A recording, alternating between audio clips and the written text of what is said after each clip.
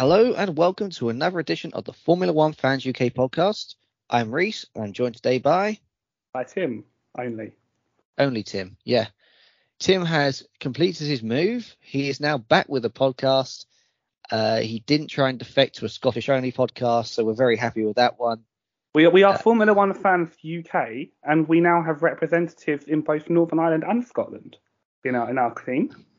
And the American got lost. We sent him west of England to go find Wales. He found Raleigh, North Carolina. So if you wonder why we have no Welsh representative, it's purely the American's fault.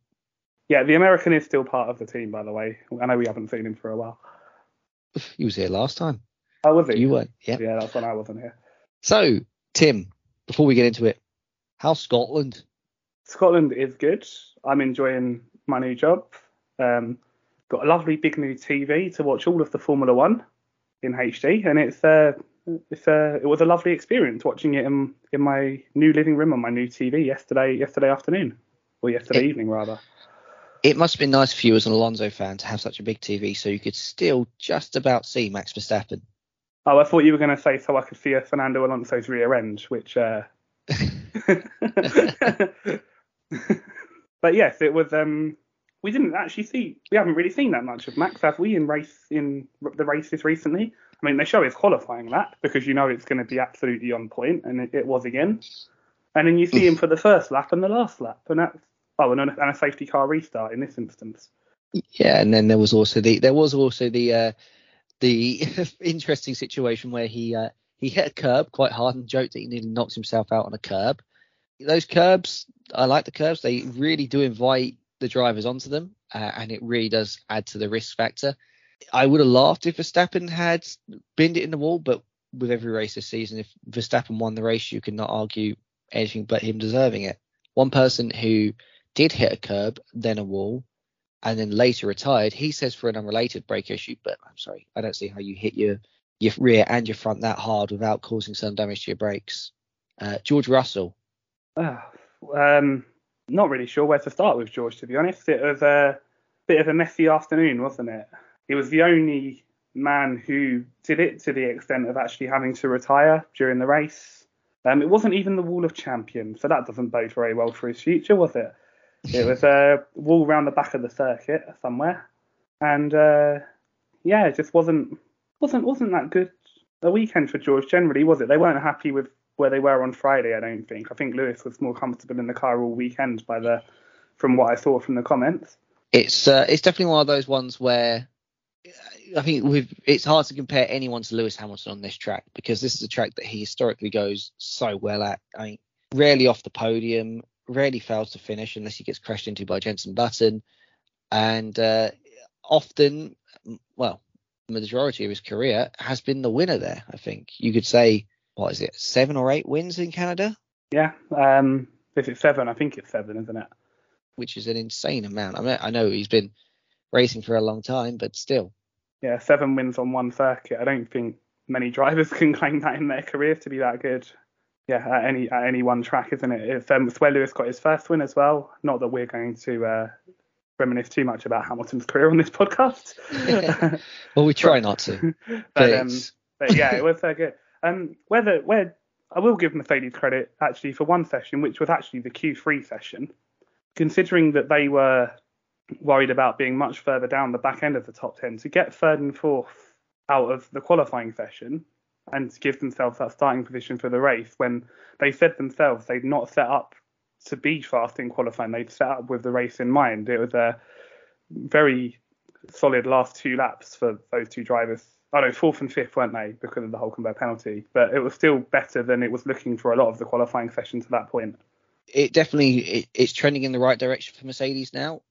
It's been one of those seasons that you have, and you're rebuilding, you're bouncing back. It's what Red Bull were sort of going through in the early Mercedes dominance, to the point where I reckon next season we still see Red Bull dominance, but I reckon that Mercedes will be that team like Red Bull were in 2017, where you could spring a few surprise results with, of course, Ricardo in China and things like that. Those sort of results where on your day you will be the better car.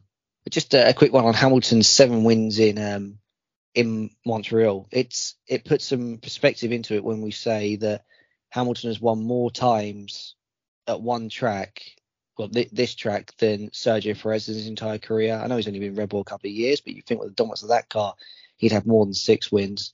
Leclerc, again, had a hugely dominant car for a large part of 2 seasons, 5 wins. And you look at, of course, world champions, even though, of course, there weren't as many races back then. John Surtees, Jochen Rindt, Keke Rosberg, Giuseppe Farina, who I know Tim's a big fan of, is always trying to bump him up in the rankings of where the drivers rank all time. But it really does show that although he didn't add to that total this weekend, it really is quite the achievement. Yeah. Speaking of one of those drivers you mentioned in that, you said Sergio Perez has 6 wins, and right now I don't see him getting another one anytime soon. No, me too. I don't see how. I mean, it's getting now. Where is he number 2 driver quality? Because he's getting caught up by Alonso, and we don't see them being caught this season. I don't think anyone can catch that Verstappen Red Bull pairing, and I wouldn't be surprised if they win out the season with that pairing. They don't look like they're having any reliability issues, and so what's going to stop them?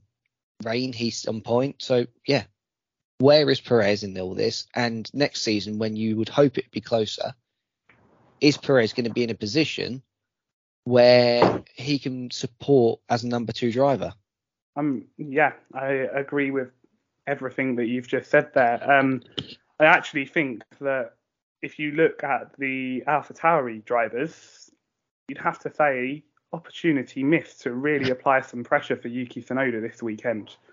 He's been having good weekend after good weekend after solid weekend, and really, really building and really improving his racecraft. We know he's got the speed.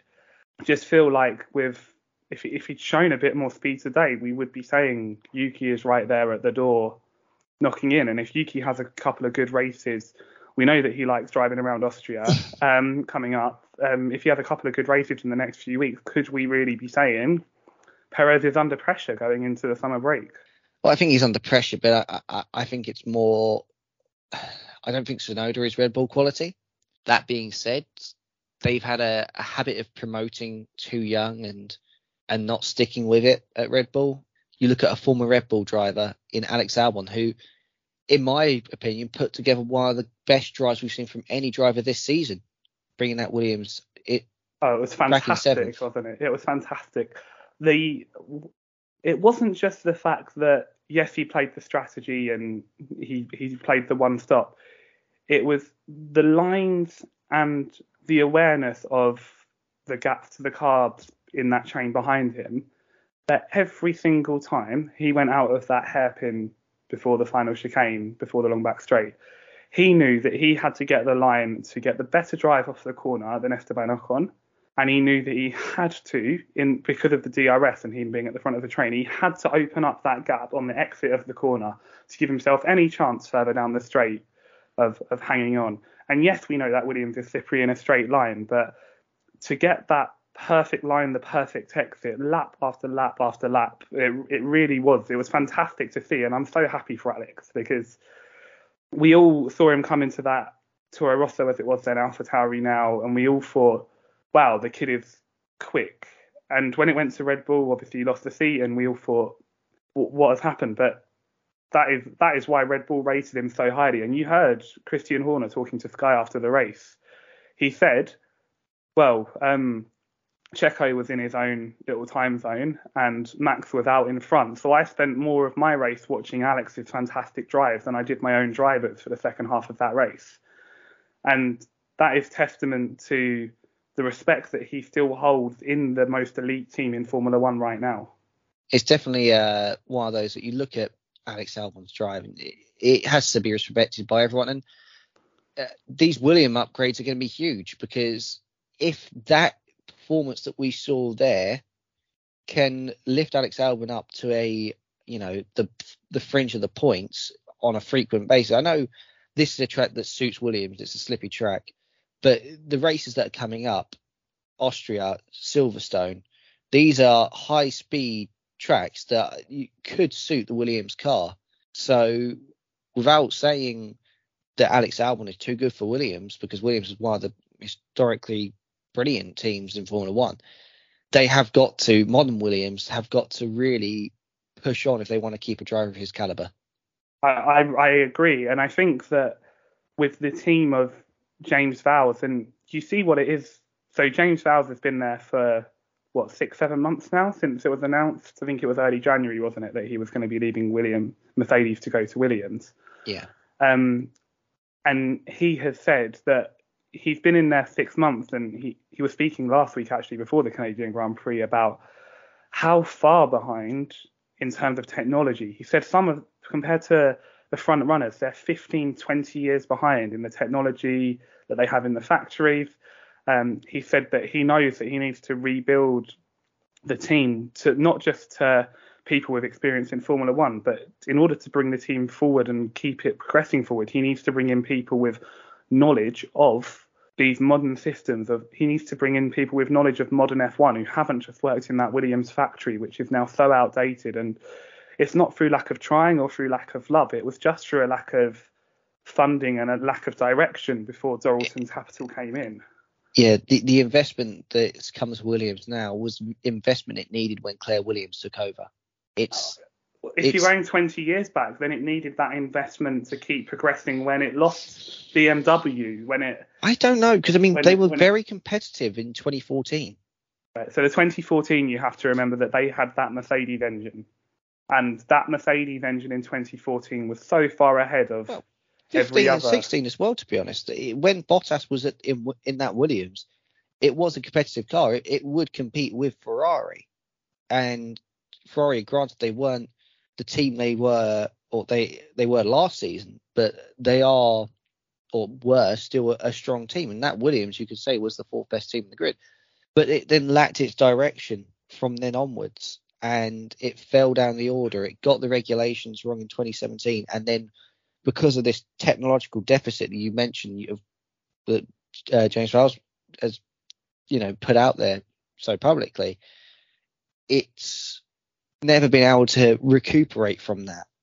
It's found itself at the back, and each regulation change is its chance to call forward, and it keeps failing to do that. But hopefully with these upgrades we can see a team that can fight at the bottom of the points consistently. Yeah. And if they keep that rate of progression, who knows, in 3-4 years time, if you have a team built up between now and the next set of regulations for 2026, you could have a Williams that gets that right. If getting the right people in now, in 3 or 4 years time, with the way that the engine regulations and probably the aero regulations as well are going to be changed for 2026, it's going to be huge. We genuinely could see a very, very different Formula One with Williams coming back to the front, Audi, who knows if one of the other manufacturers, Andretti, like an Alpine, will that happen? Don't think so. So we'll come back to that another time. I think that's for another podcast. But who's going to get it right in 2026? And right now, if I'm a driver in a Haas, maybe not an Alfa Romeo because they've got Audi coming in. If I'm in a second string team or a lower down the grid team, I'm looking at Williams and I'm thinking, right, I'm liking the signs that they've got coming out of this. I'm liking the development they've made already. I'm liking the fact that they've identified areas to improve in the next few years. And for a longer term team and a longer term project, it could even be Alex who brings them forward and really progresses them in the next couple of years. Yeah, and it really does put this result from Alex showing that these upgrades work, granted on a track that Williams said they knew would favour them.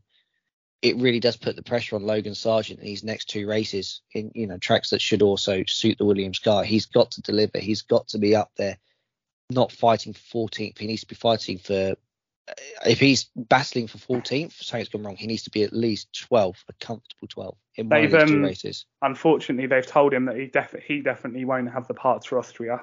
That's already been confirmed. When was that confirmed? Because I heard on Saturday. I heard today that he would.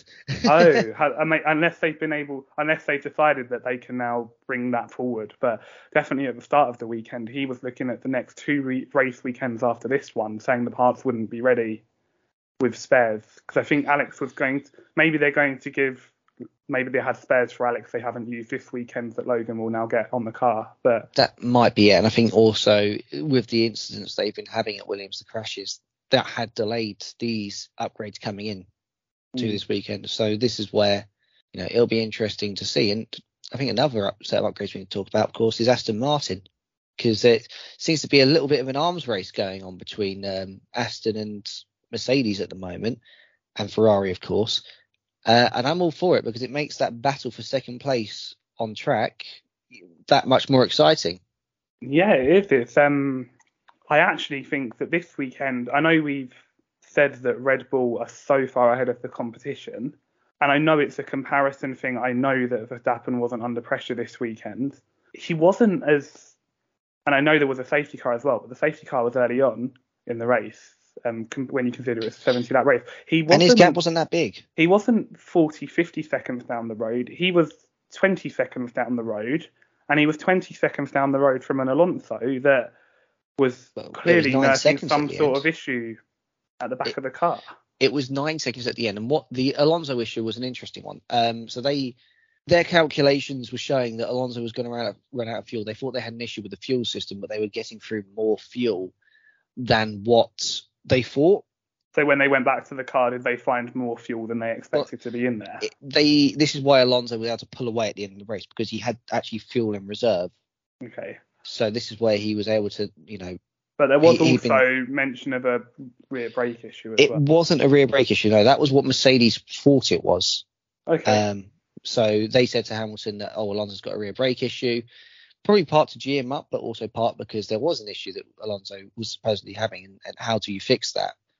And now, of course, they've come out and said, though, the issue was with the fuel system, and they thought they were getting through more fuel than they really were. But they quickly got on top of that.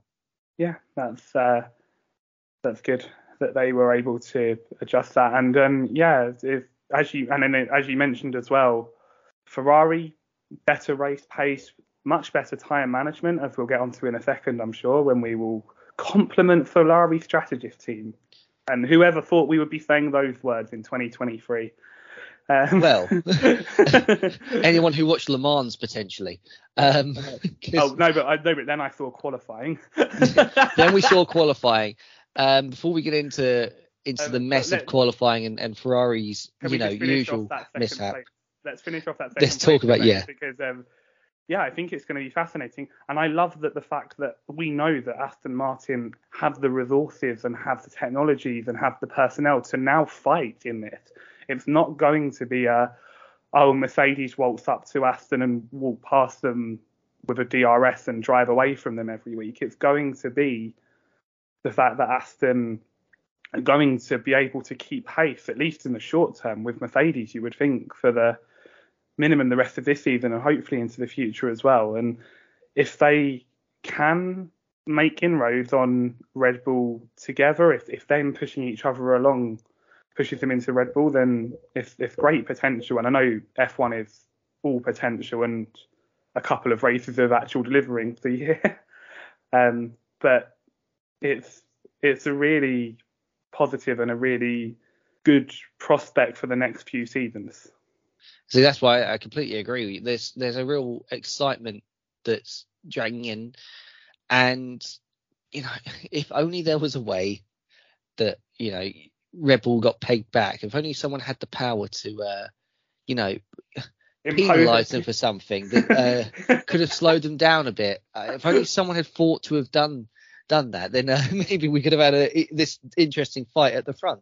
Because I'd love to see Max Verstappen having to fight for his wins. At the moment, it's management mode, and it's just not that exciting. I will say that as unexciting as it is, and as much as it is management mode for Max, when he's needing to put in those moments, like the pole lap on Saturday, and considering where Perez was in those conditions, he was so in control of that car that it was frustrating though, because Piastri of course binned it, and if Piastri hadn't have binned it, I do wonder, would we have seen a different pulsage? Because there was a lot of that session where Alonso and Verstappen were just trading times, and everyone was going, Verstappen pole by 1.2 seconds. Yeah, well, that was from Nico Hulkenberg. Now, with all the due respect to Nico Hulkenberg, 1.2 seconds behind a Red Bull is where you expect him to be on a very good day. I think yeah, all credit to Hulk. He was unlucky with that penalty, but so you say that it was 1.2 seconds, but in the wet, that has shown in mixed and wet conditions in recent years that over a couple of laps it can be very quick, and two, I think Alonso was on a better lap than what Hulkenberg had put in at the point of the red flag that effectively ended things. But he was still, I think the delta was 0.6 of a second off Verstappen through the second sector. So, because he was on the back straight when the flag did come out, and he was still going to be half a second to a second behind Verstappen. So it's more that you don't know what was going to come after. But the weather was worsening in those conditions, so I don't think it would have. That's why Piastri crashed. I don't think it would have made too much of a difference. Piastri crashed because Piastri decided that he wanted to get back on the power, and what he should have done was aborted his lap. He made the mistake. He was running wide, and then he tried to on a wetter piece of track. Well, the way that track was, yeah, he went Spinella on it, and Spinella. He messed up Piastri, and that was a full-blown driver error accident, which was weird because the accidents we saw this weekend, they were all driver error. It wasn't, someone pushing it beyond the limit. These guys were hitting the wall because they were making mistakes. Oh, who was it? Was it Piastri who touched the wall in the race? One of the McLarens, and that was pushing it to the limit. I'm for sure it was off the final corner in the latter stages of the race. One of the McLarens hit the wall. I think Alonso hit the wall. But that's pushing the limits, and that's fine. I mean, but the actual accidents, that's a different story. Should we get on to Ferrari strategy? We'll talk about Ferrari strategies. We mentioned it very briefly, but Ferrari strategy came as a surprise to us all. I mean, in my opinion, though, the reason that Ferrari strategy was so good this weekend was two things happened. One, when they went to make a mistake, the drivers countered them and said, no, I want to stay out, and they listened to their drivers. And when it came to making the right call, well, it was a pretty obvious decision. Do you pit and do an excessively long stint on hard tyres, which, for some people haven't been the greatest race tyre, or do you stay out and gain the track position because you weren't making that position, you weren't making those places up in the early stints? Yeah, it was interesting what Carlos Sainz said after the race. He said, we knew that the soft tyre we couldn't race on, and he also said we knew that, weirdly, the medium for our car was a lot better on higher fuel loads than the hard was. So going on to the hard later on, for them, was the better option, which you'd think it would be the other way around given tyre compounds, but this is Ferrari, so logic doesn't often come into it. But any ideas on what option red were? Option red. Because this is where I think that Ferrari have become such a meme. Soft tyres. I think it's because Ferrari have become such a meme now. They're like, how do we make people not laugh at us when we say Plan D without even going through plans A, B, and C? This is what I feel like. What do you think? It's like a traffic light system in place of A, B, and C. Like, is that what we're going with? Yeah. Like option one was pitting to the hard tyres under the safety car, and option two was staying out. Exactly that. I honestly feel like option. I think it's red. I think it's a traffic light system. I honestly think that they were just trying something different over the team radio, thinking that, if we say plan A or plan B, everyone will go, oh, well, they're obviously now two stopping. They're obviously now one stopping. And I think that's why they went for plan or option red. I think that was just to try and throw everyone off of, knowing what they were going to do. But the truth is, with strategy, no one knows what Ferrari are going to do, including Ferrari. Yeah, someone needs to tell them the car is already painted red. It doesn't make it any faster as much as you want to believe it does. But yeah, at the moment I saw there's an amazing graphic, and I did take a photo of it, of during the train behind the safety car, and every single driver on the grid is on hard tyres, apart from the cars in fourth and fifth that are on the mediums. And when you see 9 other Formula One teams, and that includes 17 other drivers, all going, you're on the wrong tyre. You've got to, you would believe in the moment that you thought Ferrari had messed it up, but not on this occasion. We were all I think everyone was very pleasantly surprised actually to stand corrected, because we don't hate on Ferrari strategists because we want to hate on them. We hate on them because we expect better and we want better for the Scuderia, and it was nice to see them get it right, and you could see how much happier the drivers were with the call after the race as well. Their demeanour from Saturday and where they'd overridden Leclerc, and it meant he didn't get a lap on the dry tyres in Q2 when a lot of other drivers did, and he told them that was the option.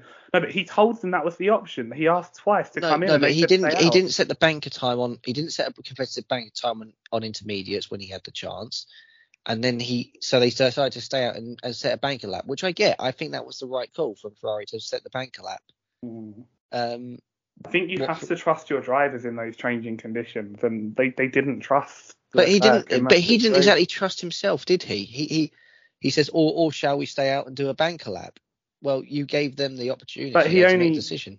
He only said that on the second time of asking, and then after the session, he was very clear that he wanted to come in. So we don't hear all of the radio. Yeah, hindsight's a wonderful thing. But yeah, I'm with Ferrari on that one. I think if Leclerc had not made that mistake in his first qualifying run, he would have got a pit when he wanted to pit, and he would have avoided this. But he made the mistake, and so why is it such a surprise? Yeah. But otherwise for the weekend, good job Ferrari, well done. Yeah. And we hope that that's a stepping stone or like a building block. We know that the car was good in Austria last year, weren't they? They were on for the 1-3 before Sainz's engine blew up, maybe even the 1-2 where Leclerc won last year. So use that going into Austria. Just use the momentum, use the build up, and hopefully you can use that as a stepping stone for the rest of your season now. So one thing that, of course, came as a surprise to us was, of course, Ferrari strategy. But one thing doesn't come as a surprise to anyone is the best place to go get your 3D printed track wall art. And that is from Tim. That is from Apex Track. ApexTracks.com, the show sponsor for the podcast. I know we have a sponsor. We still pinch ourselves sometimes. Thank you, Joss, for that one, for sponsoring us. But yeah, to support Joss and his wonderful business, head to apextracks.com. That's apextraxs.com. And now it feels only fitting with a football about to kick off that we talk penalties. There are a lot of them this weekend. Lots given, lots not given. There have been a lot this season. It's an ongoing trend. This was the penalty grid of the season without even having to have any engines. It was unusual one. So we start with the big one from qualifying, Carlos Sainz. Now, I thought you were going to go with UK Hulkenberg. No, I'm going with the Sainz one because this one could have been disastrous.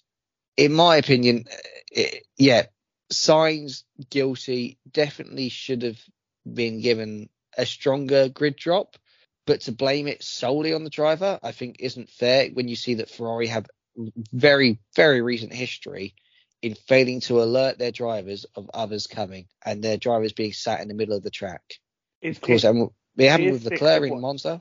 It is 6 of one and half a dozen of the other. It's if you're a driver and you drive down the end of that straight time after time, lap after lap, Friday, Saturday and Sunday, you know that you're going to be on a hot lap. Then I don't think it matters that it's Q3. I don't think it matters that you're warming your tyres. I think that you should know that you should not be on that racing line. Whatever the situation, doesn't matter who's coming behind you or not. You should not be sat in that position at the end of that straight. And oh no. It was. If you're about to go, I get it though. If you're about to go, you want to be on the racing line to give yourself the best exit from the final corner. But you're not going to give yourself the best exit from the final corner in that situation if you were going that slowly. You are not carrying the maximum speed you're going to take through the exit of that chicane, which is your maximum speed for when you cross the start-finish line to start your lap. Well, this is where I wonder, does Formula One, these last corner bunching incidents are scary and happen too often. Does Formula One need a rule where it goes, you must go from this point here. This is the go line. Once you're beyond this point, you have to go. If that's halfway down the straight, in Canada, that's halfway down the straight, and you have to go. You are committed by then. Yeah, make it the DRS line. Make it the DRS line that's halfway down the back straight. Because it's same. Imagine that happening in say Monza heading into the Parabolica. You know, if you just said half, as soon as you come out of Ascari, you've got to go. Yeah, I think that's great. What I also struck me as it was a visible difference because I watched it I watched it back because it was on at the same time as F1 qualifying. I watched the Road America qualifying for the IndyCar, and what they have is they have a system where their actual start-finish line for the lap is when it's on qualifying is moved, so it's not in front of the pit lane. It's moved to before the final corner and before the pit entry.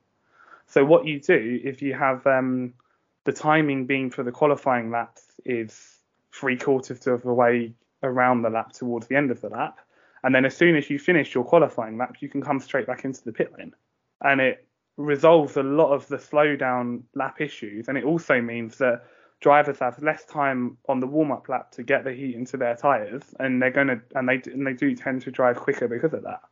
No, I think that might be a way to go. Part of me always wonders, why is the start-finish line, you know, or the pit lane, why is it there for qualifying? You know, I agree. I think that you should be setting your time at a certain point. I feel like you have to go for it, and that's the way to go. I mean, it's difficult on some tracks. Some tracks don't lend themselves to it, but others do. Absolutely. I'm not suggesting that they do that around, for example, Monaco. But so I think that would be tricky. Higher speed tracks, Silverstone, Monza, you could have the start for your lap time at Interlagos at the bottom of the hill on the way up to Junção, and that means that you don't have cars going slowly through that final sector, like where it's very high speed. But Junção is actually a perfect example of what we were saying about having a point where you go, because you don't see anyone cruising slowly up the hill at the start of your qualifying lap on the final corner of Brazil, because you know that you're going to start your qualifying lap 50, 100 miles an hour slower. And even in that distance from the start-finish line to turn one, you're losing half a second, and that's your chance of qualifying over. Yeah, no, exactly. And like I say, it's tricky because Formula One tracks are so... The crowd plays a big difference. You want the crowd, a big crowd on the start-finish line where the drivers are going to be going across, and it gives that reaction. You don't really... A lot of the other tracks don't really lend themselves to that. I say Silverstone because you've got the old pit straight. But what do you do in other parts?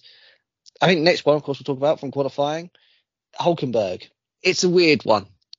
We were speaking about this before we came on air, where we were saying it came from going too fast as a result of crossing the finish line under the red flag, just after the red flag at racing speed, having to then, slow down because he was going beyond, he thought he was going too fast, which he was going too fast, then having to speed up because he was going too slow, to then, fail to keep to his delta because he went too fast under the red flag.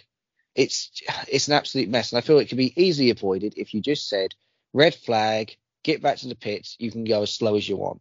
Yeah, it's a difficult one, isn't it? Because you brought up the question of they could have potentially fined, they probably wouldn't have grid penaltied him, but they could have fined Hulkenberg for going too slowly. But when Guan Yu Zhou had his problem at the start of qualifying, nobody really questioned the fact that he was trying to drive it back round to the pits at walking speed once the red flag was out, and that could have resulted in a fine or some sort of penalty point for driving a car that was potentially broken or unsafe around the track, but nobody seems to have even done it. What I'd also like to bring up in this instance is if we showed you the two incidents, so you say you had a rear-facing onboard and a front-facing onboard on Sainz's car, and a rear-facing onboard and a front-facing onboard on Hulkenberg's car, you're going to say Sainz's one is going to be much worse from viewing and from a safety standpoint than the Hulkenberg one. But they get the same penalty, and that is something that I don't know if F1 needs to review the penalty system about how many grid places can be applied. The severity of not just the effect it has on other drivers' lap times, but also the safety of themselves and other drivers should be taken into account more in how the penalty is applied. Because if they'd have said, right, Nico, you're going to get a one-place grid penalty, but Carlos, you're going to get a 5 because that was endangering 2 or 3 other drivers as well as yourself, then... Well, do you remember Hamilton getting a 2 or a 4-place penalty once? Yeah, that was before this set of rules, I believe. Yeah, exactly. I do remember him getting a 4-place penalty, but I believe it was before this set of rules came in. And It was for going too slow it was going too fast under the safety car. yeah. Or no, under yellow, double yellow conditions. But this is what I mean. Don't you mean it was for unsportsmanlike behaviour under the safety? No, well, no. I read into this one because this is another one we'll talk about. Lando Norris, unsportsmanlike behaviour. Yes, it completely was unsportsmanlike. He's a very sporting guy, but the problem is this was unsportsmanlike. He was not making a gap for himself, but he was also using the fact that you can't overtake under the safety car to hold up other drivers that, in a double stack would have got past him in a normal double stack. He was 3 seconds behind Piastri when the safety car came out, but entered the pit lane 7 seconds after, of which point he held up Perez and Leclerc, I believe it was. Not Perez. And then can we point out as well that McLaren still botched this stop? Yeah, 4.3 second stop, and then sent him straight into the side of Alex Albon on the exit of the. We'll talk about that as well. But first of all, the unsportsmanlike penalty. Yeah, it was unsportsmanlike. I don't like drivers backing up to make a gap for themselves, and it was completely fine for the FIA to describe it the way they did. Tim, I don't know what your thoughts on that. Yeah, I do agree. I do agree with the penalty for Norris for that. It's just blatantly trying to get his own team a benefit. If they want to double stack, he should be made to wait there in that situation. That's the situation that the safety car dealt them. They should be. And this is, again, why in a race condition, you do need a minimum speed delta. Because what's to stop someone going, you can't pass me, and just driving at 20 miles an hour and giving their teammate a minute lead? I'm only saying red flags here. I'm saying red flags. Yeah, okay, fair enough. What I'm going to say now is, how about the 3 no calls that were in the race? So we had 3 unsafe releases or potential unsafe releases in the safety car window. First one, Hamilton on Alonso. I think Alonso was trying to sell that, and it wasn't a close call. I agree. I actually think that in that situation where it is a really busy pit lane, everyone's coming in on the same lap, not that far from a virtual safety car restart, with the actual safety car coming out and the field still being fairly close together on that lap when they come round to the back of the safety car. I don't want to say there should be more leniency, but the the pit crews are in a race against each other in that situation. Yes, obviously you can't drive into the side of someone coming out of your pit box, but if you can make a place or hold a place by your pit stop being better or good enough in that moment, then you can't take away the drivability factor of that's your chance to make a difference, make a place. That's where I feel that those. I would actually say that both of those under that. I think the Norris one was probably a tighter situation than the Alonso one, but the Alonso Hamilton one definitely wasn't a penalty. Yeah, I agree. I think if one of those two was going to be a penalty, it would have been the Norris one. However, the other one that happened was De Vries on Magnussen. Oh, I don't remember that one. Yeah. Another one, and I felt this one wasn't. I saw this one. I believe this was I'm sure it was De Vries, because they were both under investigation before they had their squabble on track, and I'm pretty sure it was down to an unsafe release. Of course, I mean, you try to pay attention to these races as much as possible, but when De Vries is on TV, it's not exactly the most entertaining thing, and he's battling a Haas which has got no race pace. This may be one of the chances that you take to glance at your phone and check F1 Twitter or whatever your Facebook group chats. But there was an investigation going on, of which I felt De Vries was the wrong party and there should have been a penalty coming. And then they had their battle on track. And in their battle on track, they got toast, they got squabbly, and they squabbled through turns 1, 2, 3. And they had the right hander where De Vries outbraked himself and just took poor Magnussen off the track. Magnussen just had no choice but to go deep. And I feel like that should be punishable. There was a point when I thought when they were both in the escape road.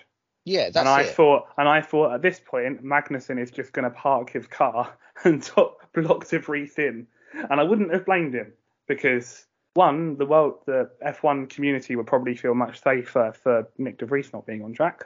And Two, Kevin Magnussen would have had every right to do that at that point, having had his race ruined twice by the same guy who, at this point, I don't know, he surely, how is he not accumulating penalty points at an alarming rate at this stage of the season? I mean, he's only got 1 or 2 so far, but it feels like he should have about 10. It does feel like. I mean, he feels very, very out of his depth. I mean, he was a great one race substitute, and I thought, oh, maybe he'll make it, but it's proven that he was a one race wonder. He was a Marcus Finkelhock, and the GOAT. The coach, yeah. A great one race driver, but no, nothing. At least, but Marcus Finkelhock never even got a second race in Formula One. Yeah, De Vries as was the way of sponsorship in 2007. Yeah, but arguably De Vries shouldn't have had one either, because he's not exactly shown like he's justified to having that seat. I mean, there are drivers that have been forced out of the Red Bull program that are much more deserving of that seat. Yeah, I agree. I just want to give a special mention before we do finish the podcast to a strategy brain moment of the season so far for me. Pierre Gasly starting on the soft tyre. I wouldn't call it strategy brain. I call it anything but. Oh, exactly. Hence the sarcasm. What a miserable. I know he was screwed over by Sainz in qualifying, but what a miserable race for that man. I thought sometimes Alpine, they run out of ideas very quick. Yeah. If they get it right, they're brilliant. But if they don't get it right, I feel like they get it. They scramble and they do not recover. I can't think of seeing an Alpine driver have a good recovery drive this season. Yeah, fair play. Oh no, didn't the first race of the season, didn't one of them start 20th and finish 6th? Oh yeah, Gasly came up. Yeah, Gasly. I don't think it was 6th, but it was in the points. That was a good but first race of the season is always a bit of an outlier, I felt. Ocon's putting him to the sword a bit, isn't he? So far. Got the podium, got the much greater consistency in the last few races. Everyone is surprised, but Ocon is as good a driver as Gasly in my opinion. I mean, I think we're seeing he's better. I think the thing is everyone thinks Gasly's better because he's got the Drive to Survive fan club, which Ocon doesn't have. There are people who have come into watching Formula One and they are big fans of Pierre Gasly, and that's because the way he's been depicted on Drive to Survive has been one of those brilliant young up and coming drivers, entertaining to watch and seeing nice guys be around. He is a personality, and he's a personality.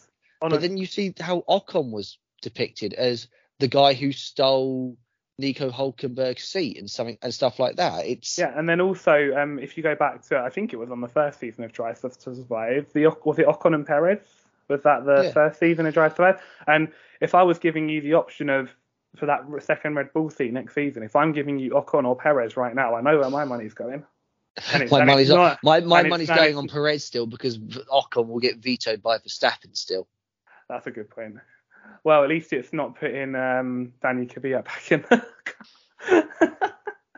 Right, he turned down a Ferrari drive allegedly. Anyway, we'll save that for another time because we do need to wrap it up. I had a great Giovinazzi story ready to go. Get the Giovinazzi story. We'll finish with Tim's Giovinazzi story. So everyone saw brilliant Italian Jesus won Le Mans the other week with Ferrari under the Ferrari colours. Everyone was celebrating. I saw a great story talking about when he'd just been when he'd lost out on his Formula One seat to Carlos Sainz on the season that they signed Sainz, and apparently he was told by Mattia Binotto, and this is according to his words, yes, we are signing Sainz, but we are signing Sainz as a long-term number 2. If you stay in Formula One and in and around the paddock, you will be our number 1 driver when we lose Charles Leclerc.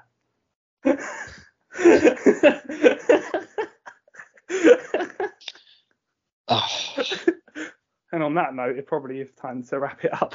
I mean, Sainz got heavily number 2 this weekend. It was a case of, Carlos will not attack. No, I agree with Ferrari on that strategy. I wholeheartedly, they were not getting third. They were not catching the Alonso-Hamilton battle, and Perez was behind them. If they battled with each other, one of them picked up damage, they ruined their tyres, which they knew were going to be ropey for the last 10, 15 laps on the hards, then any little difference in that Ferrari strategy once they've made their pit stops could have cost them place. They called it so early though. But that's because that's the problem. The They race called was it set so for them early. so early. The race was set for them so early. They couldn't. I just I feel know like they you're could have speaking as tried a it. science fan. I know I'm speaking as a science fan, but I just feel like if Carlos Sainz could have shown that he could have closed up within a second, given the fact that he again said he had more pace, why couldn't he be allowed to, try? Just have a go. See if you can make a clean pass onto DRS. If you can't make it, we should wrap it up. Yeah. Sorry, I've been distracted by the football. Harry Kane has just assaulted a Maltese. Yeah, well, they both seem to be in quite a lot of pain. Oh no, then sorry, it's North Macedonia, isn't it? North Macedonia, I say assaulted. They both gone for a header, and I mean the Harry Kane's in a bit of discomfort, but the other lads come off a lot worse. Okay. Yeah, but anyway, we will wrap it up. If you've enjoyed listening to the podcast before we got distracted by sport again, usually it's IndyCar, this time it's football. But anyway, yeah, we hope you've enjoyed listening to the podcast. Check out the bio where you'll find a link to all our socials and everything like that. And yeah, until next time, thank you very much for listening. Cheerio, guys. So long.